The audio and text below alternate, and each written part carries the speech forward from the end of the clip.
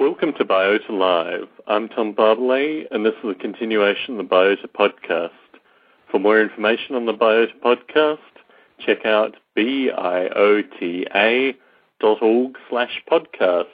We have our first caller. Hi, it's Bruce here.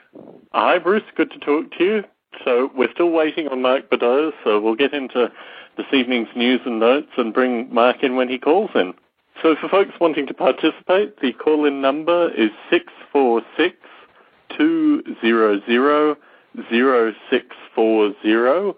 The next episode in 2 Fridays' time, Friday, February 20th at 8 p.m. Pacific, will be an outstanding questions show. I think we've done 2 or 3 of these in the past, but with the number of topics that have been discussed in the past 4 or 5 Biota Lives, it seems appropriate that we have an outstanding questions show just to decompress and also take questions from the listening audience. So as you've listened in over the recent Biota Lives, even the Biota Lives stretching back into last year, and if you have any outstanding questions, please send them to me, tom@noble8.com, and I will assemble together a group of experts to discuss them per the previous outstanding questions shows.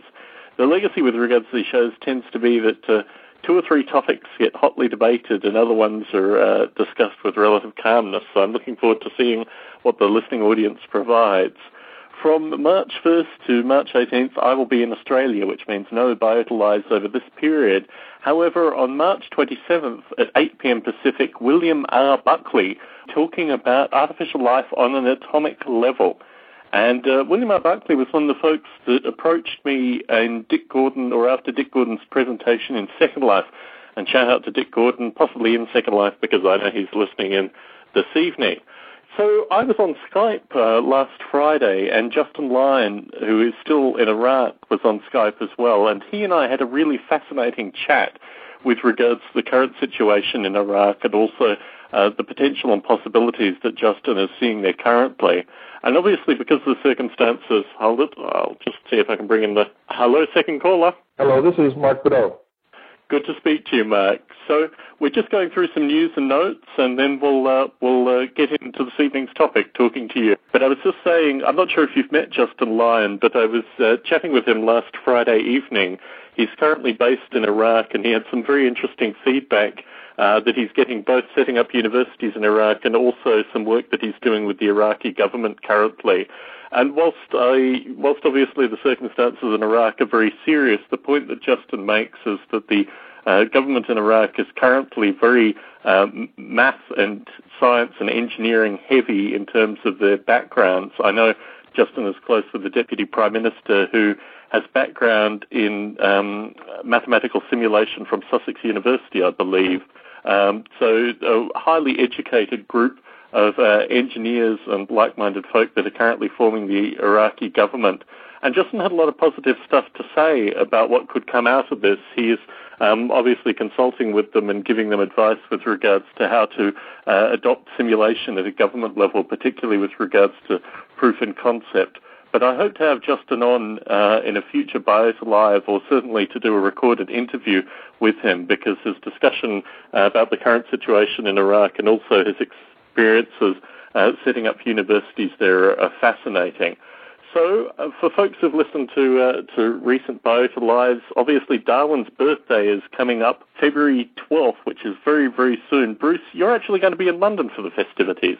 Indeed, and I'll be part of a half-day workshop at the Wellcome Trust that's sponsored by the Bartlett School and Rachel Armstrong. So a group of us were contacted this week by Phil Terry, who is gathering together 200,000 people on Facebook for Darwin's birthday. And what interests me about this, and also obviously running I Am Darwin and getting video submissions associated with I Am Darwin, is that there is a huge upswell of kind of popular energy and popular support. And what I find fascinating, particularly with regards to my own work in the I Am Darwin project, is just the breadth of interests of people submitting videos. Certainly, someone such as Phil Terry, and I know Bruce and others have discussed this with me in the past.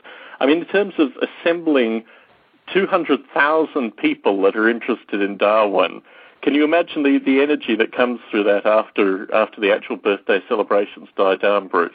Yeah, it's a very positive thing to do in the light of sort of a lot of the anti-science sentiment here in the U.S. over the last 8 years. And certainly what I've been saying to Phil is that the background with regards to Biota is with regards to collaboration both within the artificial life community and also for folks outside the artificial life community. And that's my hope really with regards to the I Am Darwin website as well, that after a year, and I'm keeping the site open for all of this year, but a year's worth of submissions, we could turn the site over into some kind of forum or discussion to allow, the MDs, the economists, the artificial life folk, obviously the paleobiologists, people such as Dick Gordon, the kind of folk that we've already been able to gather together through the Biota community, plus a wide variety of other folk and also folk that obviously Phil Terry will be bringing in, just to continue the discussion based on this initial upswell of support.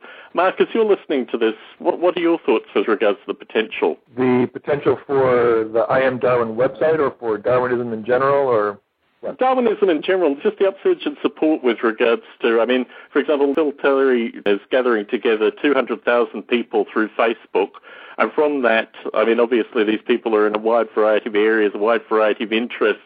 But in terms of collaboration, in terms of interesting discussion, obviously it just doesn't end at the end of Darwin's birthday. Yeah, I think the whole thing is wonderful. It's great to have this many people involved in any kind of an event like this, which is a positive one, and helping to promote science. The thing that mainly strikes me, my main thought about the attention that's given to Darwin's birthday is that the main message I would want to add to the festivities is that while Darwinism is extremely important and absolutely fundamental in our understanding of life on Earth and the big questions about life on Earth, there are other big questions about life on Earth that Darwinism does not answer, so that we do not have all of the answers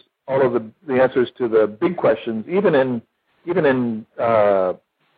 general principle terms about how life, in particular, how life arose and how life evolved in the way in which it did to become more and more complex, how the biosphere became more and more complex.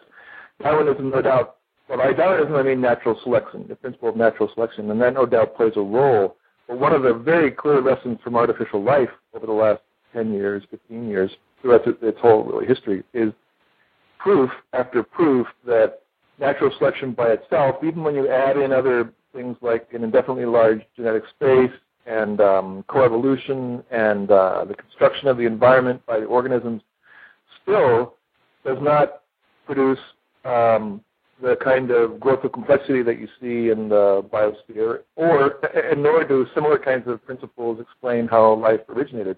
So the message I want to give is that while Darwin was extremely important in showing how science can explain fundamental patterns in biology, by no means is it over.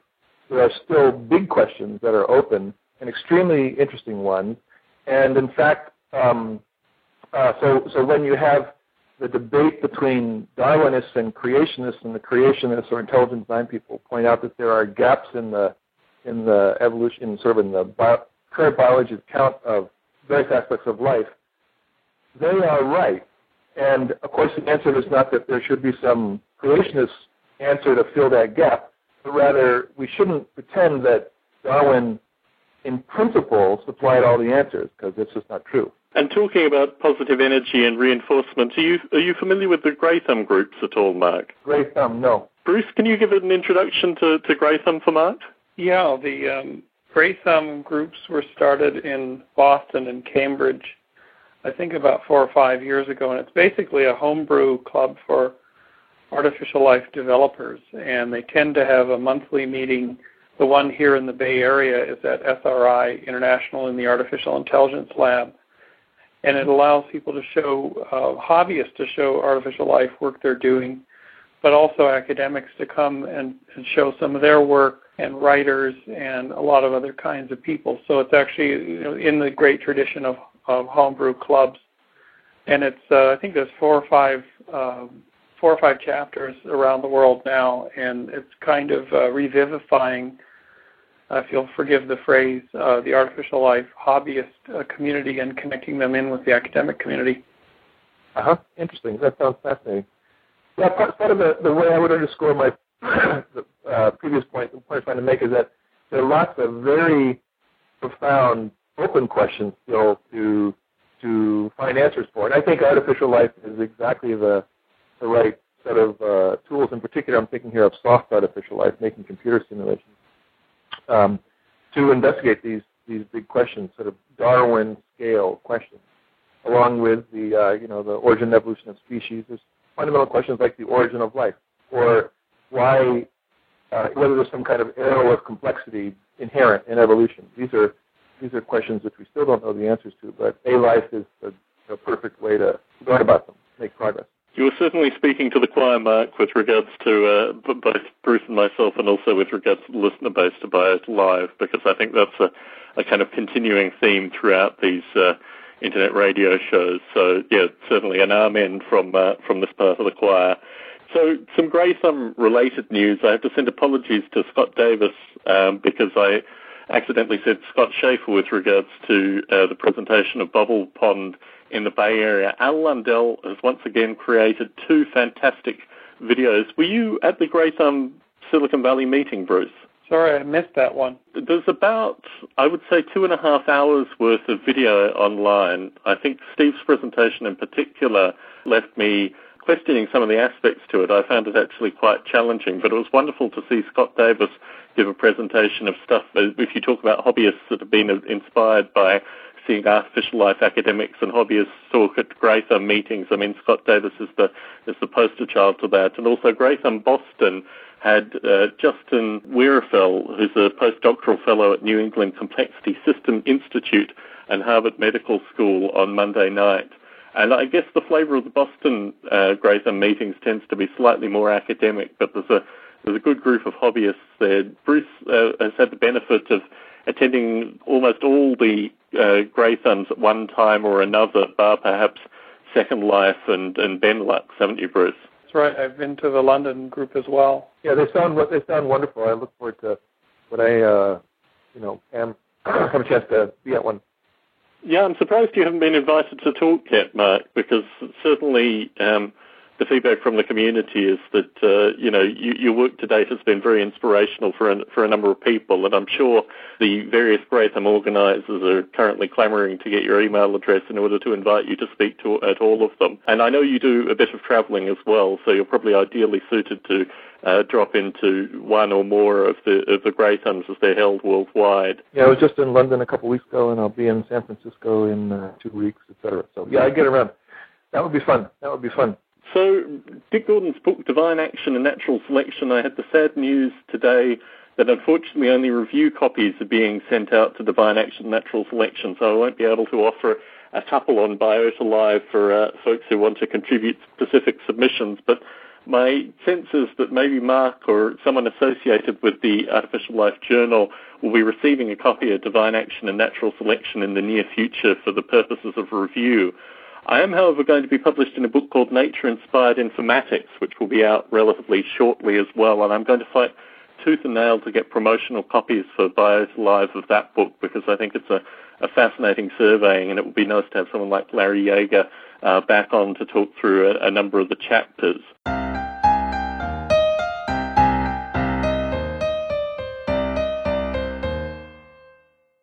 And our guest this evening is obviously Mark Beddoe, who appeared on a Biota interview a couple of years ago. And Mark has a number of fascinating projects and involvement. So I think we should probably start, Mark, with your book that has just been released, Protocells, Bridging Non-Living and Living Matter. With the view that you're really speaking to the choir in terms of artificial life enthusiasts, academics, philosophers, musers, would you like to give an introduction to the book? I'd be delighted to. We think of the book, so this book was done in collaboration with a large group of people.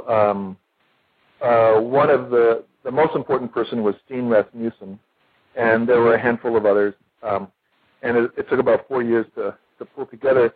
It grew out of the conviction on our part that wet artificial life was coming to the fore, and it was time to have wet artificial life. So I'm now thinking back in about the year 2000 at the 7th Artificial Life Conference in Portland, Oregon, and I was talking with Steen and some other people at that point. And after that conference, we thought that the simulations and sort of the soft artificial life side of things, which I had been heavily involved in up to that point, were now mature enough that we could try to make some of these things real in the laboratory. And so we decided to work on finding a way to push the wet artificial life agenda. And this involved various things, involving going to Italy for 4 years and starting the company Protolife, which maybe we'll talk about a little bit later on too. But also putting together, we wanted to put together a resource on wet artificial life. So what I mean by wet artificial life is attempts to make living systems in the laboratory from scratch. So this is different from synthetic biology or Craig Venter's effort to make an artificial cell, where you start with an existing living cell like a bacterium and then modify it by maybe putting in a synthetic genome or something. We're talking about starting from scratch and building things that deserve to be alive, even called alive, even though they might be different in important ways from any familiar form of life that naturally exists. Anyway, so the book is an anthology which covers all of the main approaches to trying to make experimental approaches, theoretical approaches, and computational simulations, trying to work on making new forms of life in the laboratory from scratch. So there are chapters from all of the main research groups and chapters about all of the main avenues, strategies being pursued. There's a set of chapters on the main components in the artificial cell, such as the membranes and the genetics and the metabolism. And then there's also another section of chapters on the bigger picture, like a little bit about, not very much, but a little bit about the commercial applications, a little bit about connections with origin of life, a little bit about the social and ethical implications. So we think of it as the Bible of wet artificial life, and it attempts to be a pretty comprehensive survey, and there's a lot of technical detail and also a significant amount of higher level vision. Since it's different chapters written by different people, and virtually all of the key figures in the field have some say in the book. So you really get an overview of the diversity of work and approaches, and we're really excited about it. We're looking forward to starting to have a chance to teach courses based on the book, etc. Terrific. And certainly the number one question that we receive with regards to wet artificial life is from soft or hard artificial life developers that just want to know more about what the particular vision of wet artificial life is, and also how hard or soft artificial life developers can move their developments into wet artificial life. Could you talk to those two particular points, please? Yeah. So one of the key ways that bringing wet artificial life in can help, I think, is that these systems are they're concrete physical systems, and they have an existence in physical reality, which is completely unlike a computer simulation, for example, or even a computer system, a IT system that's on a given computer or on a IT network of some kind. So it's much more familiar kind of life. It's wet artificial life, and so that itself is a kind of reality check, or a kind of if you can make life that is wet artificial life, it enables you're making a kind of life which is much more close, because it is wet, to natural forms of life. And so you have a chance to it kind of helpfully triangulates what life is, because it's closer to natural forms of life. Second issue is that the fact that these systems are embodied chemically and physically makes a difference. One of the things we're investigating is the way in which the very embodiment process itself can solve certain problems, can do computational work, for example, for you, so you get certain kinds of computational effects for free because of the way they're built. And in general, the idea of making a machine or something machine-like in wet chemistry is an interesting intellectual task because the nature of the machine, because it's wet and because everything is mixed together, is intrinsically different. So it's intellectually very exciting and rich. A third point is that, in fact, simulations, for example, traditional computer simulations, although maybe ones that are more realistic than many of the early artificial life simulations. But anyway, computer simulations play an important role in developing this, in making the wet artificial life story work. A lot of wet artificial life, what I would call wet artificial life, actually grew out of work done by, it's being done by chemists and biochemists. People who are, a lot of them are interested in the origin of life, and they're doing experimental work that's, trying to make new kinds of life in the laboratory out of a prior interest in the origin of life. And what the soft artificial life, I think, can bring is that earlier group of people who are working in wet artificial life, out of origin of life, for example, or astrobiology, they tend to work in a very experimentally driven way. They roll up their sleeves and start mixing chemicals and look under the microscope and see what's there. And that's all fine, but what's missing is often a more a theoretical picture or a theoretical vision of what life is and how to put it together. And that's the kind of vision that is often embodied in these computer simulations.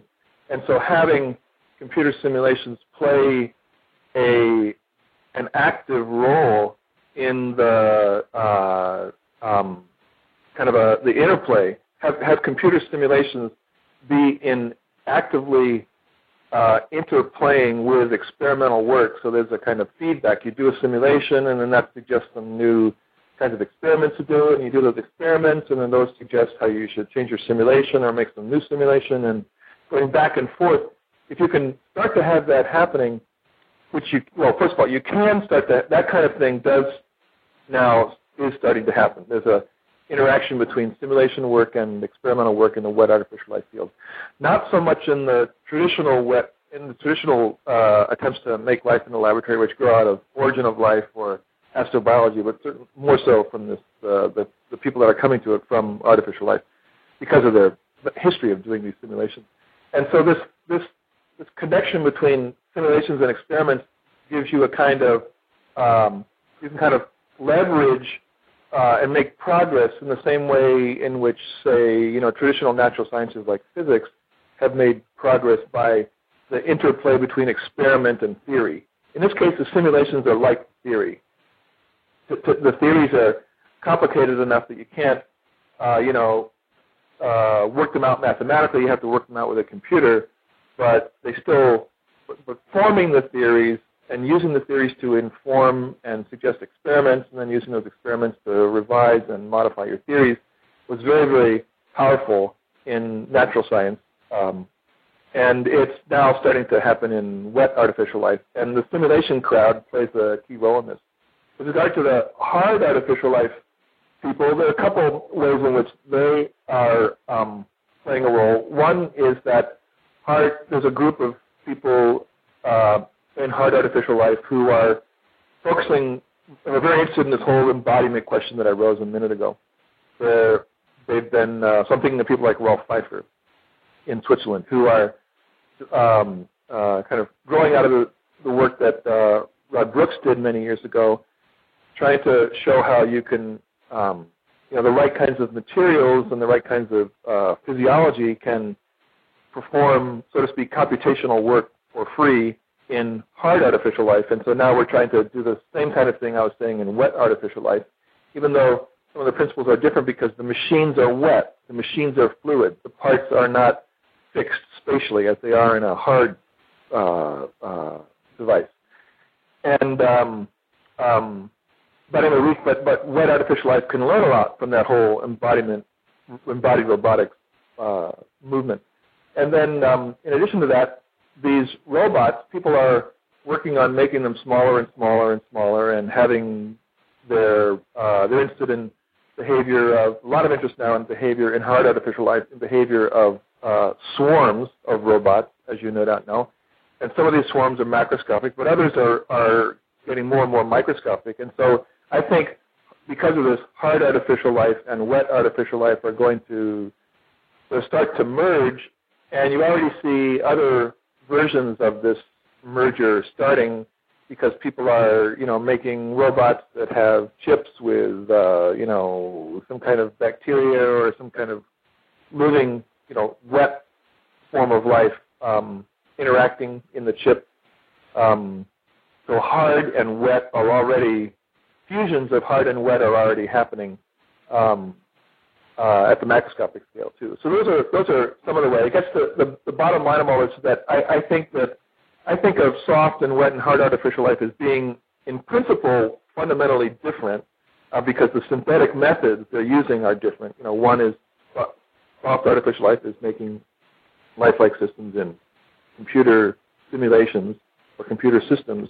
Hard artificial life is making lifelike systems out of silicon and steel and plastic. And then wet artificial life is making them out of the sort of things you find in a supply cabinet in a chemistry department, amphiphiles and nucleic acids and things like that. But I think the boundaries are starting to blur, and I'm sure they will just blur more and more as time goes on. So that the bigger picture that I have is captured in this concept of living technology, and that means technology or man-made systems that have the fundamental properties and enjoy the great powers of the living system. This would include any form of artificial life, as well as other kinds of collective intelligence and adaptive processes. And I think that these are, as I said, I think progress in every one of these things is sort of marginally at the boundaries helping the others. So in general, I think all of these sides will flourish.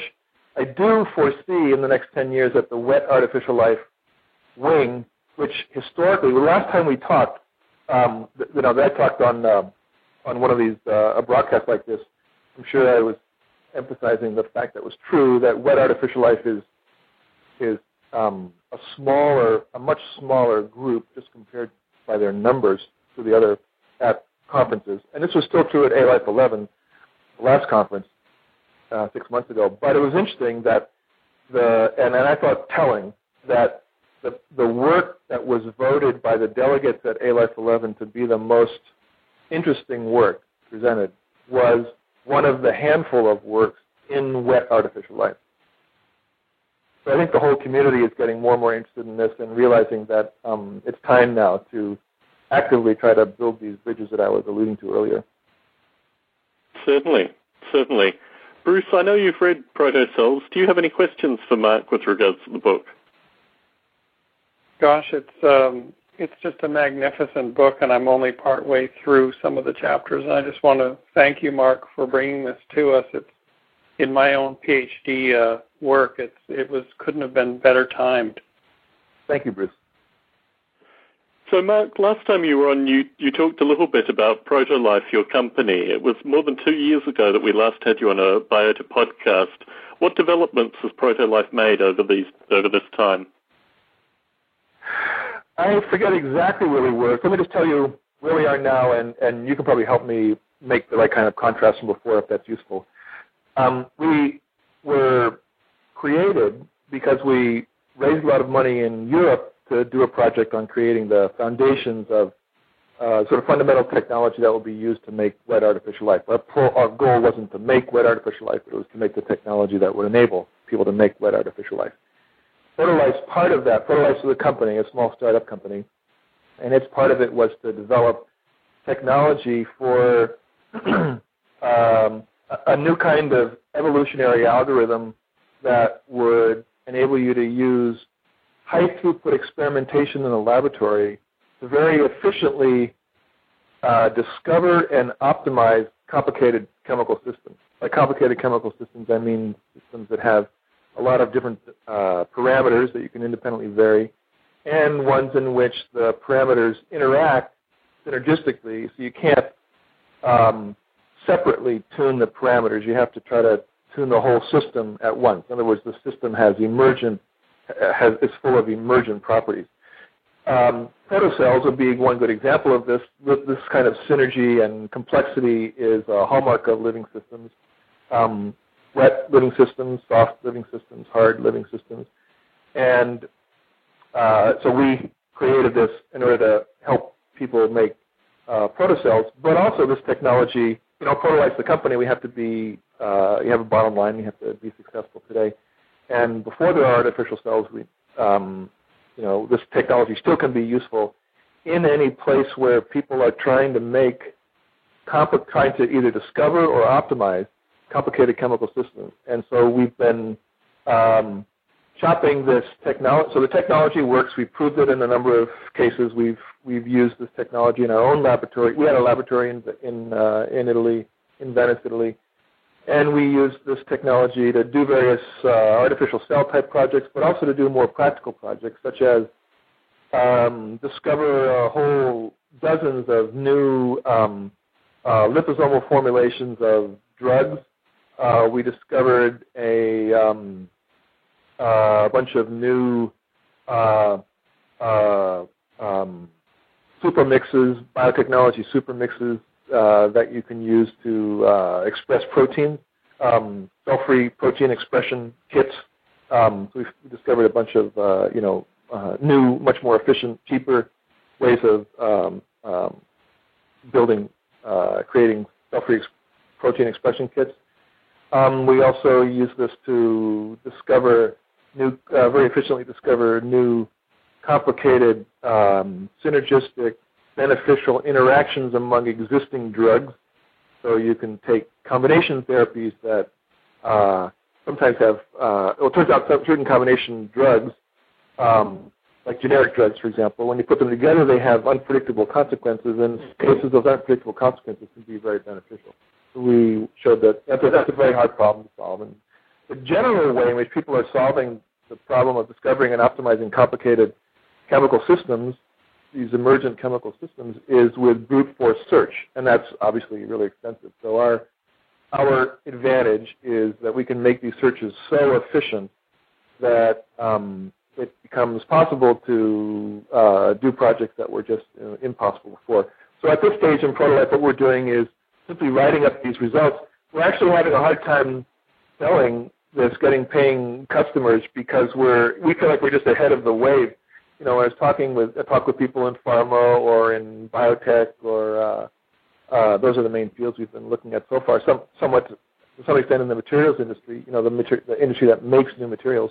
In all of these cases, they're dealing with chemical systems that are complicated, highly synergistic, but they just are not used to imagining that the kind of problem we can solve can be solved, and so they're not really receptive, or they haven't been receptive at this point. So we feel like we're ahead of the wave, and we're now the company is waiting for the wave to catch up. So we're in the process of writing up these results I was telling you about, and publishing them, and maybe in a couple of years, the business will actually take off. But right now, business is not good for our company, because I think people are just, at this point, in my interpretation, people are used to doing things the old-fashioned way, and they just haven't learned that they really can do something different that would have been impossible before. So we'll see. I'm quite confident that someone's going to be doing this kind of thing in the next 5 years or so, or 10 years. The kind of thing that we developed is, if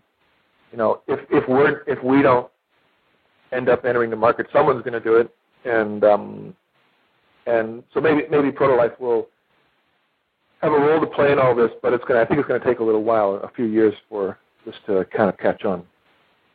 And in terms of pharmaceuticals, we've had Ed Suffert on previously. He's at Lilly, and I know another fellow in Southern California, although he didn't venture which company he works for, and in terms of the search and the matching of proteins, my sense is that companies like Lilly already have internal teams that are doing aspects of what you've described. So I think with regards to the receipt of large-scale pharmaceuticals, they've learnt at least some of the improved search components that artificial life offers. Are you tracking folk that are working in these kind of pharmaceutical companies that are doing similar sorts of things? Yeah, we are. And another place that there are these internal teams is in big chemical companies like Mobil. They have Mobil. ExxonMobil has a team that does this just in-house. Dow Chemical Corporation has a team that does this kind of thing in-house. And I know pharma they have massive screening facilities, of course.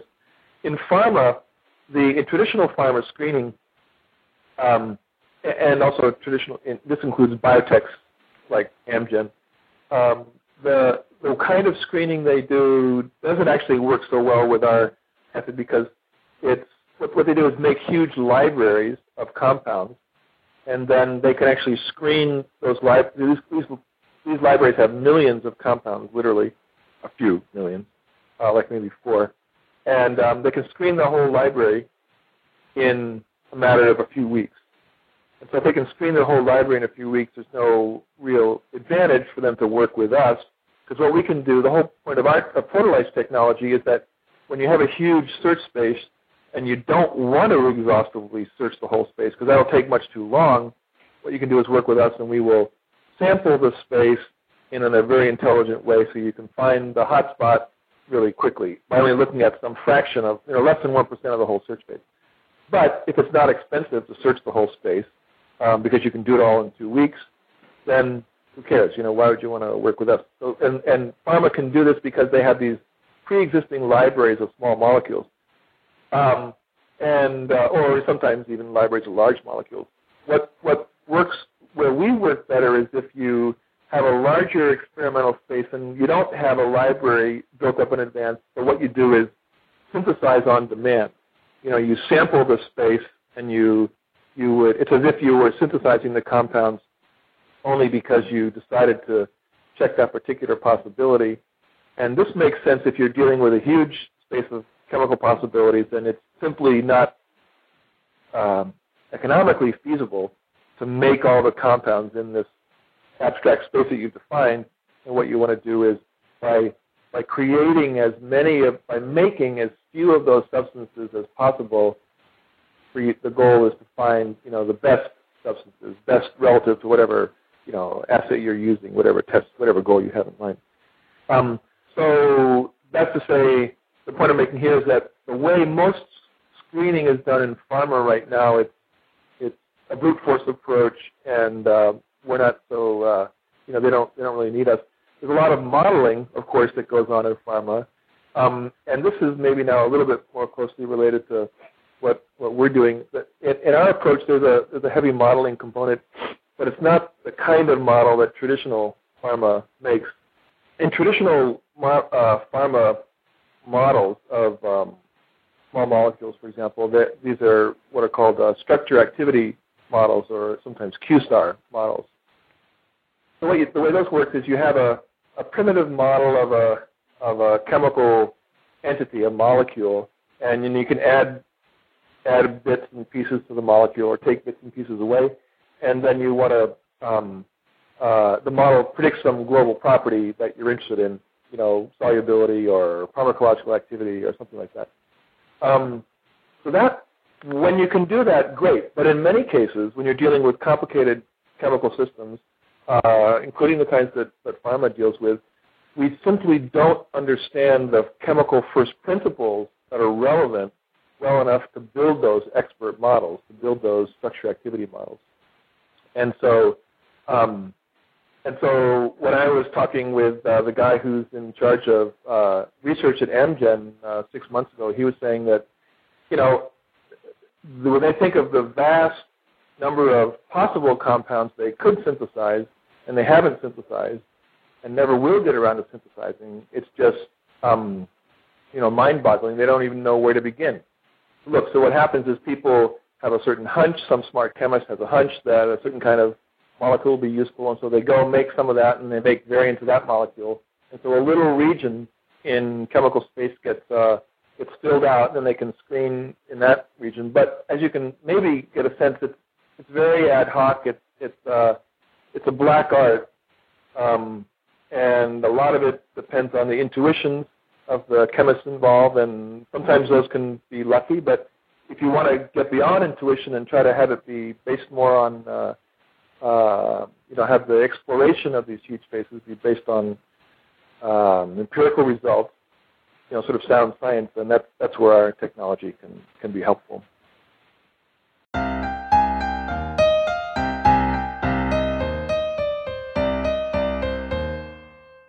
And you mentioned Craig Venter briefly, and obviously he's been doing a lot of publicity in the past couple of years. You've already touched on your own feeling with regards to his particular description of wet artificial life. But do you think there's a danger that Venter's work and certainly the publicity that he's creating will change the term artificial life, wet artificial life, but also artificial life in general? And how do those of us who are developing artificial life, be it soft, hard, or wet, how do we perturb the meaning back to its true original meaning? I think Venter will be a big plus to the artificial life community on balance. I mean, there'll be give and take of the sort that you were alluding to, Tom, but I think he'll be a big benefit because he will, Venter in particular, but synthetic biology in general, has already made a big splash. Lots of people know about it. It's appearing in, discussed and published in Science and Nature and journals like that regularly. So it's got a lot of attention. And, for example, there's a lot of attention about the social and ethical implications of synthetic biology. And Venter's played a big role in all of this because he's great at drawing attention to his work and to the projects that he's involved in. He's really a master at that. And I think that when he creates his attention, he'll bring new people in. And then when people come in, they will look around and they'll notice that Venter's approach, and indeed the traditional synthetic biology approach, is this kind of top-down approach where you start with existing forms of life and modify them. And the bottom-up approach is a natural partner, a natural alternative method of doing a similar kind of thing or inspired by similar kinds of goals and potentially interacting in a positive, there could be collaboration. And I think it'll just make many more people know about the wet artificial life bottom-up approach, and then that will also make more people know about the soft artificial life. And I think that what you'll hear is, what I would hope would happen is that terms like artificial life will start more and more to be qualified by wet artificial life, soft artificial life, hard artificial life, in the way in which we have been in our conversation tonight. And the Venter will cause many more people to be using these terms, and then they will notice that there are these distinctions that you want to make. And even if Venter is interested in top-down wet artificial life specifically, I think once you hook people in any one of these ways, they'll just notice, a large number of people will notice the other similar issues like bottom-up wet artificial life or like soft artificial life, and they'll just bring new people to the field. That's why I think he's going to be a big plus in a net, sort of net. Venter will be a big plus for traditional artificial life. Also, the fact that he's doing this as a commercial venture, so there's a commercial interest, there's money involved, and that brings itself a kind of attention. It brings a kind of focused hard work, which can, I think, only be to the benefit of the general field. I think that because I'm sure that there'll be more companies like Protolife that will grow up out of the artificial life. What artificial life has to contribute in this area. There'll be many commercial spin-offs, I think. So I think that's also good for artificial life. If we can show the larger world that there are some, if someone can make money based on the sort of work you've been doing, that's a kind of credibility, that lends a kind of credibility to the work that you've done, because it has to have some foundation. It's a kind of a reality check. So I really embrace what Venter has done, and I haven't met him myself. I look forward to it, and I think I'm following with great interest stuff he's doing. Even though I think that the orientation that traditional artificial life brings to these same questions is, I personally think it's deeper and broader than just focusing on making an artificial genome like he is. But I'd say more power to him. More power to him. I think it'll just help us all. It'll bring more people to biota.org, I think, ultimately. Well, I think that's a very positive account. If I can play the devil's advocate, certainly as a soft artificial life developer, and this has been something that's been discussed in the community, the launch of Will Wright's Spore was greeted with similar hope. My concern with regards to publicity is that it puts set dates with regards to certain deliverables which haven't actually been met. And the kind of media hysteria that went into a lot of Ventnor's press releases towards the end of last year or leading up to the end of last year lowered the wind in a number of sails with regards to the potential of this kind of technology. Certainly my own experience with regards to Spore was that it was so tightly branded, as all of Ventnor's work is as well, that it made it impossible for soft artificial life developers, even folks who are doing stuff that spoke more broadly like what Bruce does, to actually engage in these kind of open discussions. And my sense is that the branding component and also the potential for immense failure is two things which aren't always positives in this regard. Bruce, do you want to talk a little bit about this as well?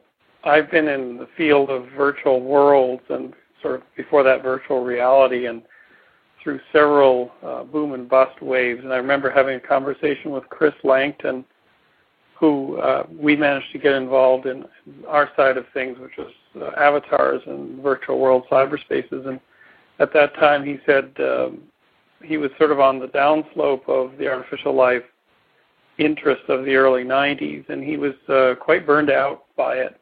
And I always fear that kind of thing occurring. It certainly occurred for the avatar space in the late 90s, early 2000s, with all the companies going bankrupt. It's good to set expectations. It's maybe a little bit less wise to set dates around them. But I think the interesting thing is how one creates a continuing movement. And certainly you talk about virtuality, you talk about avatars. I mean, I think the potential for artificial life is in some regard greater and in some regard more commercially applicable in a number of areas. But when someone is trying to rebrand a term specifically that has such a long kind of heritage and history and so many names connected with it, the difficulty, particularly in a kind of contemporary media age, is that people just associate the term artificial life now with, the half a dozen or maybe a dozen major articles with regards to Ventnor's work that were published last year, as opposed to what you're doing with Proto-Life Mark and what Bruce is doing with the EvoGrid, what we're trying to do collectively with Biota. And this is the problem with regards to these kind of individuals, branding particular terms. In terms of a broader community, do you think we should all approach the media following Ventnor-related articles and say, we're also doing artificial life? How do you see us interacting with the media proactively to bring the message out to a broader audience? Interesting question. I should say in general that the other issues you raised about branding and the possibility of immense failure are good points to raise. I guess when I talk with the media, they're not calling me to specifically comment on Venter's thing. It's usually in a slightly broader context. I think it's useful to use those opportunities whenever possible to show people, show the reporter, whoever you're talking with, the broader context in which someone like Venter's work fits. So, you could explain that it's a top-down approach to making artificial life. There is a bottom-up approach too. That's another complementary effort that's happening around the world. And the top-down approach is easier. It'll be faster. It'll have results sooner in a way. But the bottom-up approach, by contrast, has the potential to provide deeper insights because you have a bigger playing field. You won't be constrained by the historical contingencies of actual life in a way that the Venture will be. Working with Mycoplasma genitalium, for example, as they've chosen to do, and that decision went back to something like 1995. That has set a lot of constraint on what they've been able to do. It's made certain things easier, but it's also made certain things harder because it's such a quirky little bug.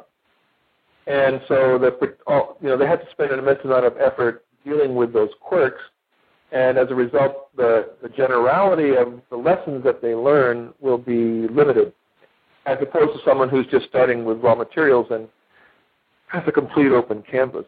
So I would try to bring in these kinds of broader perspective and to help situate what Venture is doing and why it's important.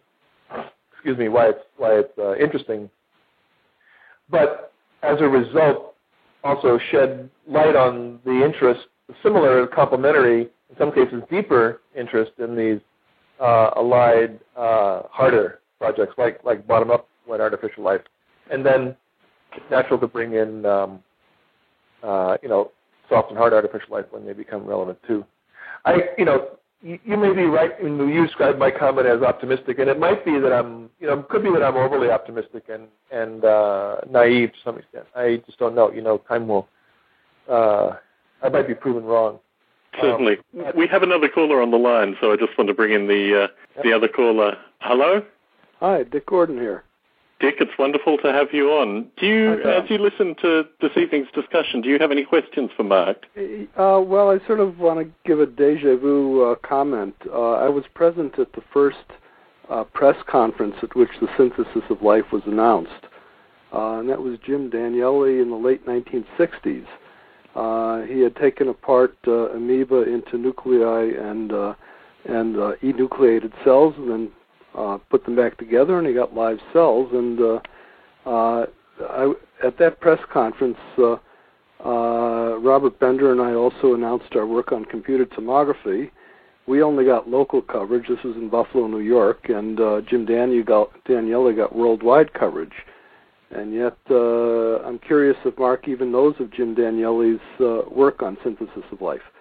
I don't. You don't? Okay. Now, Jim Danieli, he was a good scientist, and he was the one who came up with the bilayer lipid model of the membrane. So he's got his own place in the history of biology. But this is one of the things he did, and you might want to look at the rise and fall of this notion that he had actually synthesized life, and compare it to what you guys are doing, what Ventnor's doing, and perhaps don't worry about it, but get on with the work. Yeah, I hear here on the last point, yeah. So I wanted to move on to the final topic with regards to the International Society of Artificial Life and the wide number of artificial life courses that are currently being taught internationally to both undergraduates and postgraduates. We had Larry Yeager on a month ago, Mark, and we discussed this very topic. But I'm interested in hearing your thoughts with regards to all these courses worldwide and whether you think the International Society has any role to play with regards to, firstly, getting a degree of communication between the academics and potentially offering some kind of standardization to what a base artificial life course should look like. This is a great topic. I think there's a huge opportunity here that the International Society for Artificial Life could help a lot with. Right now it's doing nothing in this area just through because the society is not functioning very well. It's just not doing very much.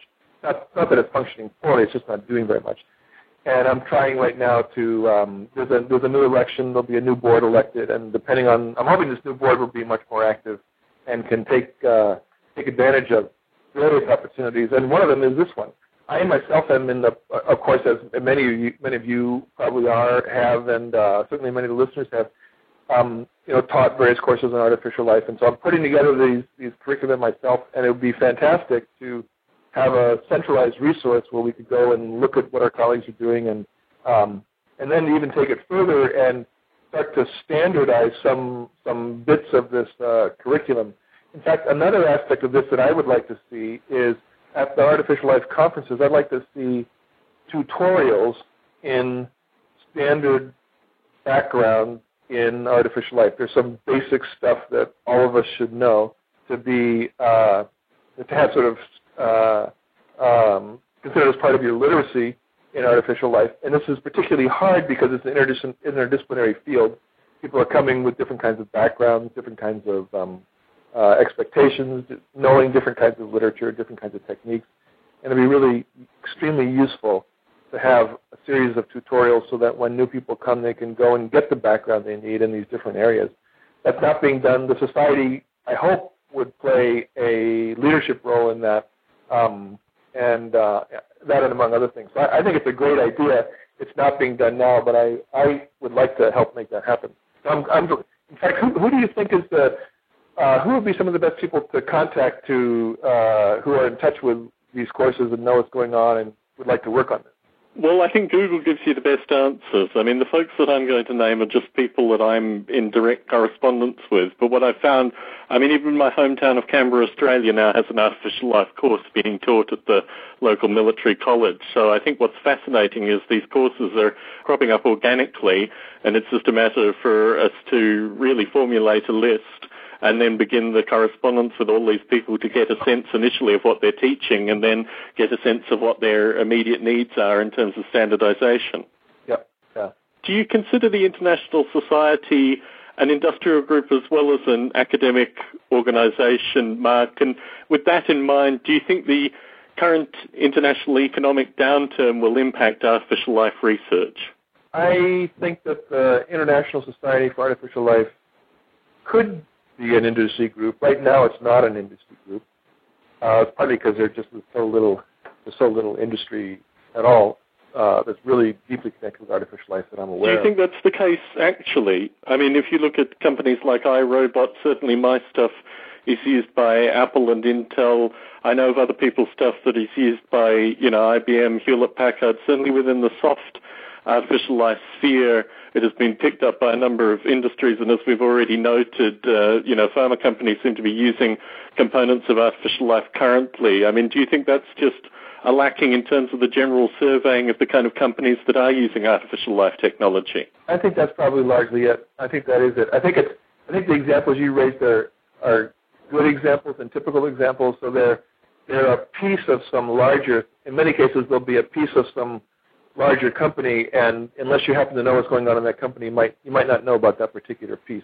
So I think, again, this is the bottom line is I say that there is an opportunity here that I would be delighted if the society got involved in. With regard to the economic downturn globally going on right now, I don't think that's going to have I myself don't think that will have a big impact on artificial life research. So here I'm thinking not so much in companies, but in academic settings, mainly because I think most of that research is on the fringe.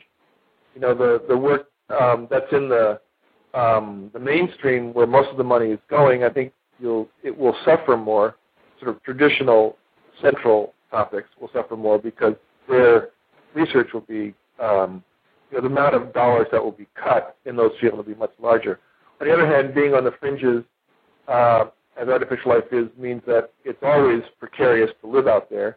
And there's no doubt going to be less money on the fringes in terms of the sort of port. As the economic times in general get bad, then money for special exotic projects also goes down. But I guess my feeling is that most of it's being done on a shoestring right now, and I think that we'll probably be able to keep a lot of it going on a shoestring through this downturn. That's my personal guess. Dick, I know you called in late. Do you have any questions for Mark? Well, I'm wondering if he's thinking beyond the single cell.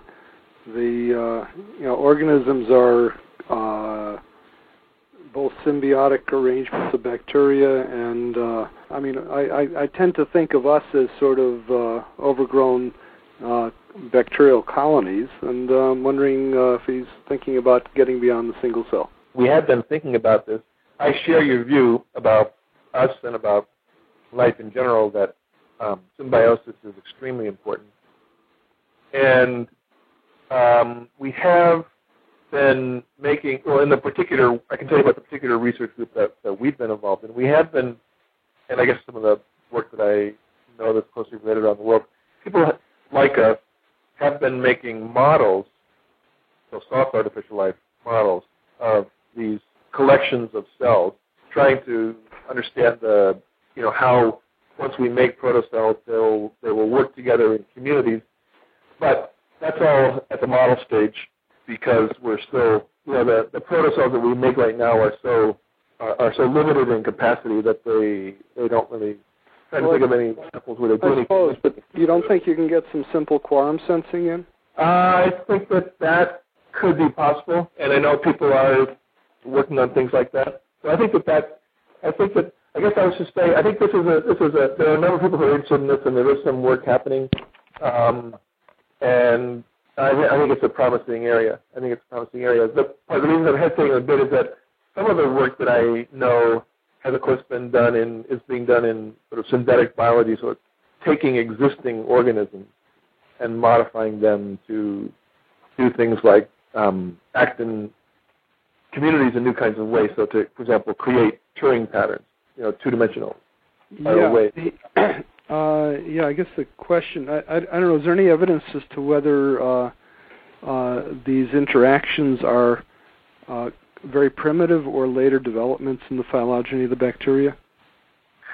I don't know personally, but I think that's an interesting question. And I think that there are people who, I'm just the wrong person to ask about that. But I do agree with you that I think that the collective behaviors are extremely important. The work that I'm most familiar with is still very simple, and they're focusing on things like simply the adhesion of protocells into clumps. Yeah. And the fact that by doing that they exhibit different kinds of behaviors. So it's very, very primitive, but it's certainly on people's minds. I guess when I was involved in a research, this big research project for 4 years funded by the EU on programmable artificial cell evolution, or PACE, and there was a part of that project devoted to the collections of cells, and it always struck me as sort of the poor sister in the group because it's relatively hypothetical still to me. And I think they got much less money, for example, than everyone else. Yeah, well, those of us who work up on the modeling of embryogenesis level tend to get no money, so so we're used to that. Yeah. This is the algorithms and blues component that people have complained about in previous lives. So, Bruce, do you have any final questions for Mark? None at all. I'm just looking forward to meeting you at some point. And Mark, if you're in the Bay Area in a couple of weeks, I'll be back from London. I don't know how long you have down here, but it'd be good to get together if possible. Yeah. Okay. If you can you just shoot me an email? I'll be down there on. There's an event in Palo Alto, Future Salon. I don't know exactly what it is, but I'll find out when I go down there on the 20th. And so I'll be down there that day, and then doing some things in the Bay Area that weekend. Okay, I'll probably be back on the 23rd. I might miss you, but yeah, I've spoken at Future Salons. They're quite good events. Okay, great, good. Okay, Mark, I've got one more question. I've read a couple of chapters in the Protocells book so far, and I gather that a lot of it is kind of you support the cells and hope that you can get them to become self-supporting in some way. Okay? Okay. You sort of create a microenvironment that sort of makes up for the lack of the cell being, how shall you say, able to get along on its own. Okay, this sounds like what you're describing sounds like it mainly describes one particular approach, which is this microfluidic complementation approach. Is that what you have in mind? Right. That's as far as I've gotten in the book. Okay. Okay. Now, what I've been batting an idea around and did a little publication on it that if you look at the origin of life, from the point of view of the origin of life, that what an organism has to reach a state of being able to do involves acts of what I call perception. And these perceptual acts are basically of three types. They're find something to eat, recognize it and eat it, avoid being eaten, and find a mate. And all three of those involve acts of perception. Now, I don't recall, but is there anything on perception in the Protocell book? Good question. I don't think there is off the top of my head, and I think that's an omission. I don't think. Let me just think. I don't think there is. This work that I alluded to the fact that at the last Artificial Life conference there were a few presentations in Wet Artificial Life, and one of them won the award for the most interesting work. That bit of work was on a certain kind of protocells. These certainly were not alive, but they did engage in a kind of perception. They could sense. They had a kind of primitive chemotaxis. They could sense a chemical gradient and then move on the basis of that chemical gradient. Yeah, that's certainly an excellent chemotaxis is an excellent prototype. Yeah, so that's just to say that I think people are aware that perceptual acts are fundamental in life, and I think in fact it's connected with.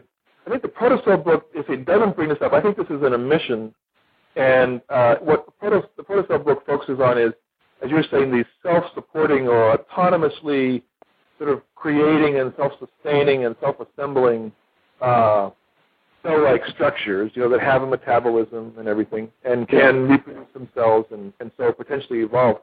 But that doesn't address the question, what are those entities doing? Like, are they striving for something? Are they, as you put it, are they agents? Are they trying to accomplish something? Do they have goals of their own? Yeah, I guess you could put it that way. I try not to use such strong language, but philosophically strong language. But I guess what I'm saying, insofar as protocells are an approach to solving, let's say, an origin of life as opposed to, quote, the origin of life, right.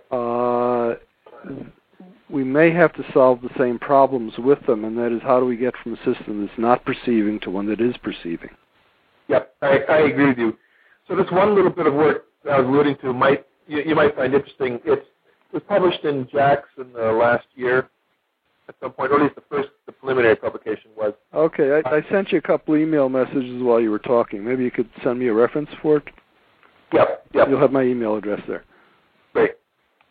Terrific. Okay. Well, Mark, I think what you found is that when you come on Biota Live, you leave with more questions in some regard than you give answers, and I'd certainly welcome you to appear on a future Biota Live when we can discuss one of the many questions that have been raised through our discussion this evening. It's been wonderful to have the opportunity to chat with you. I enjoyed talking with you, Bruce, and Dick, too, and I look forward to interacting with you both in the future. And Tom, I'm always happy to be here on biota.org. I'm really glad that you're doing this. I think it's appreciated by many people. I did my graduate work in Oregon, by the way. I regard it as the most beautiful state in the U.S. Me too. Good. Friday, February 20th at 8 p.m. Pacific, we will have outstanding questions raised from this show and previous shows, and maybe if Dick can call in for that show, we'll talk more on some of the topics raised. So I'd like to thank you all for calling in and participating, and thanks for the folks listening. Okay, good talking to you. Good talking. Thank you. Good night.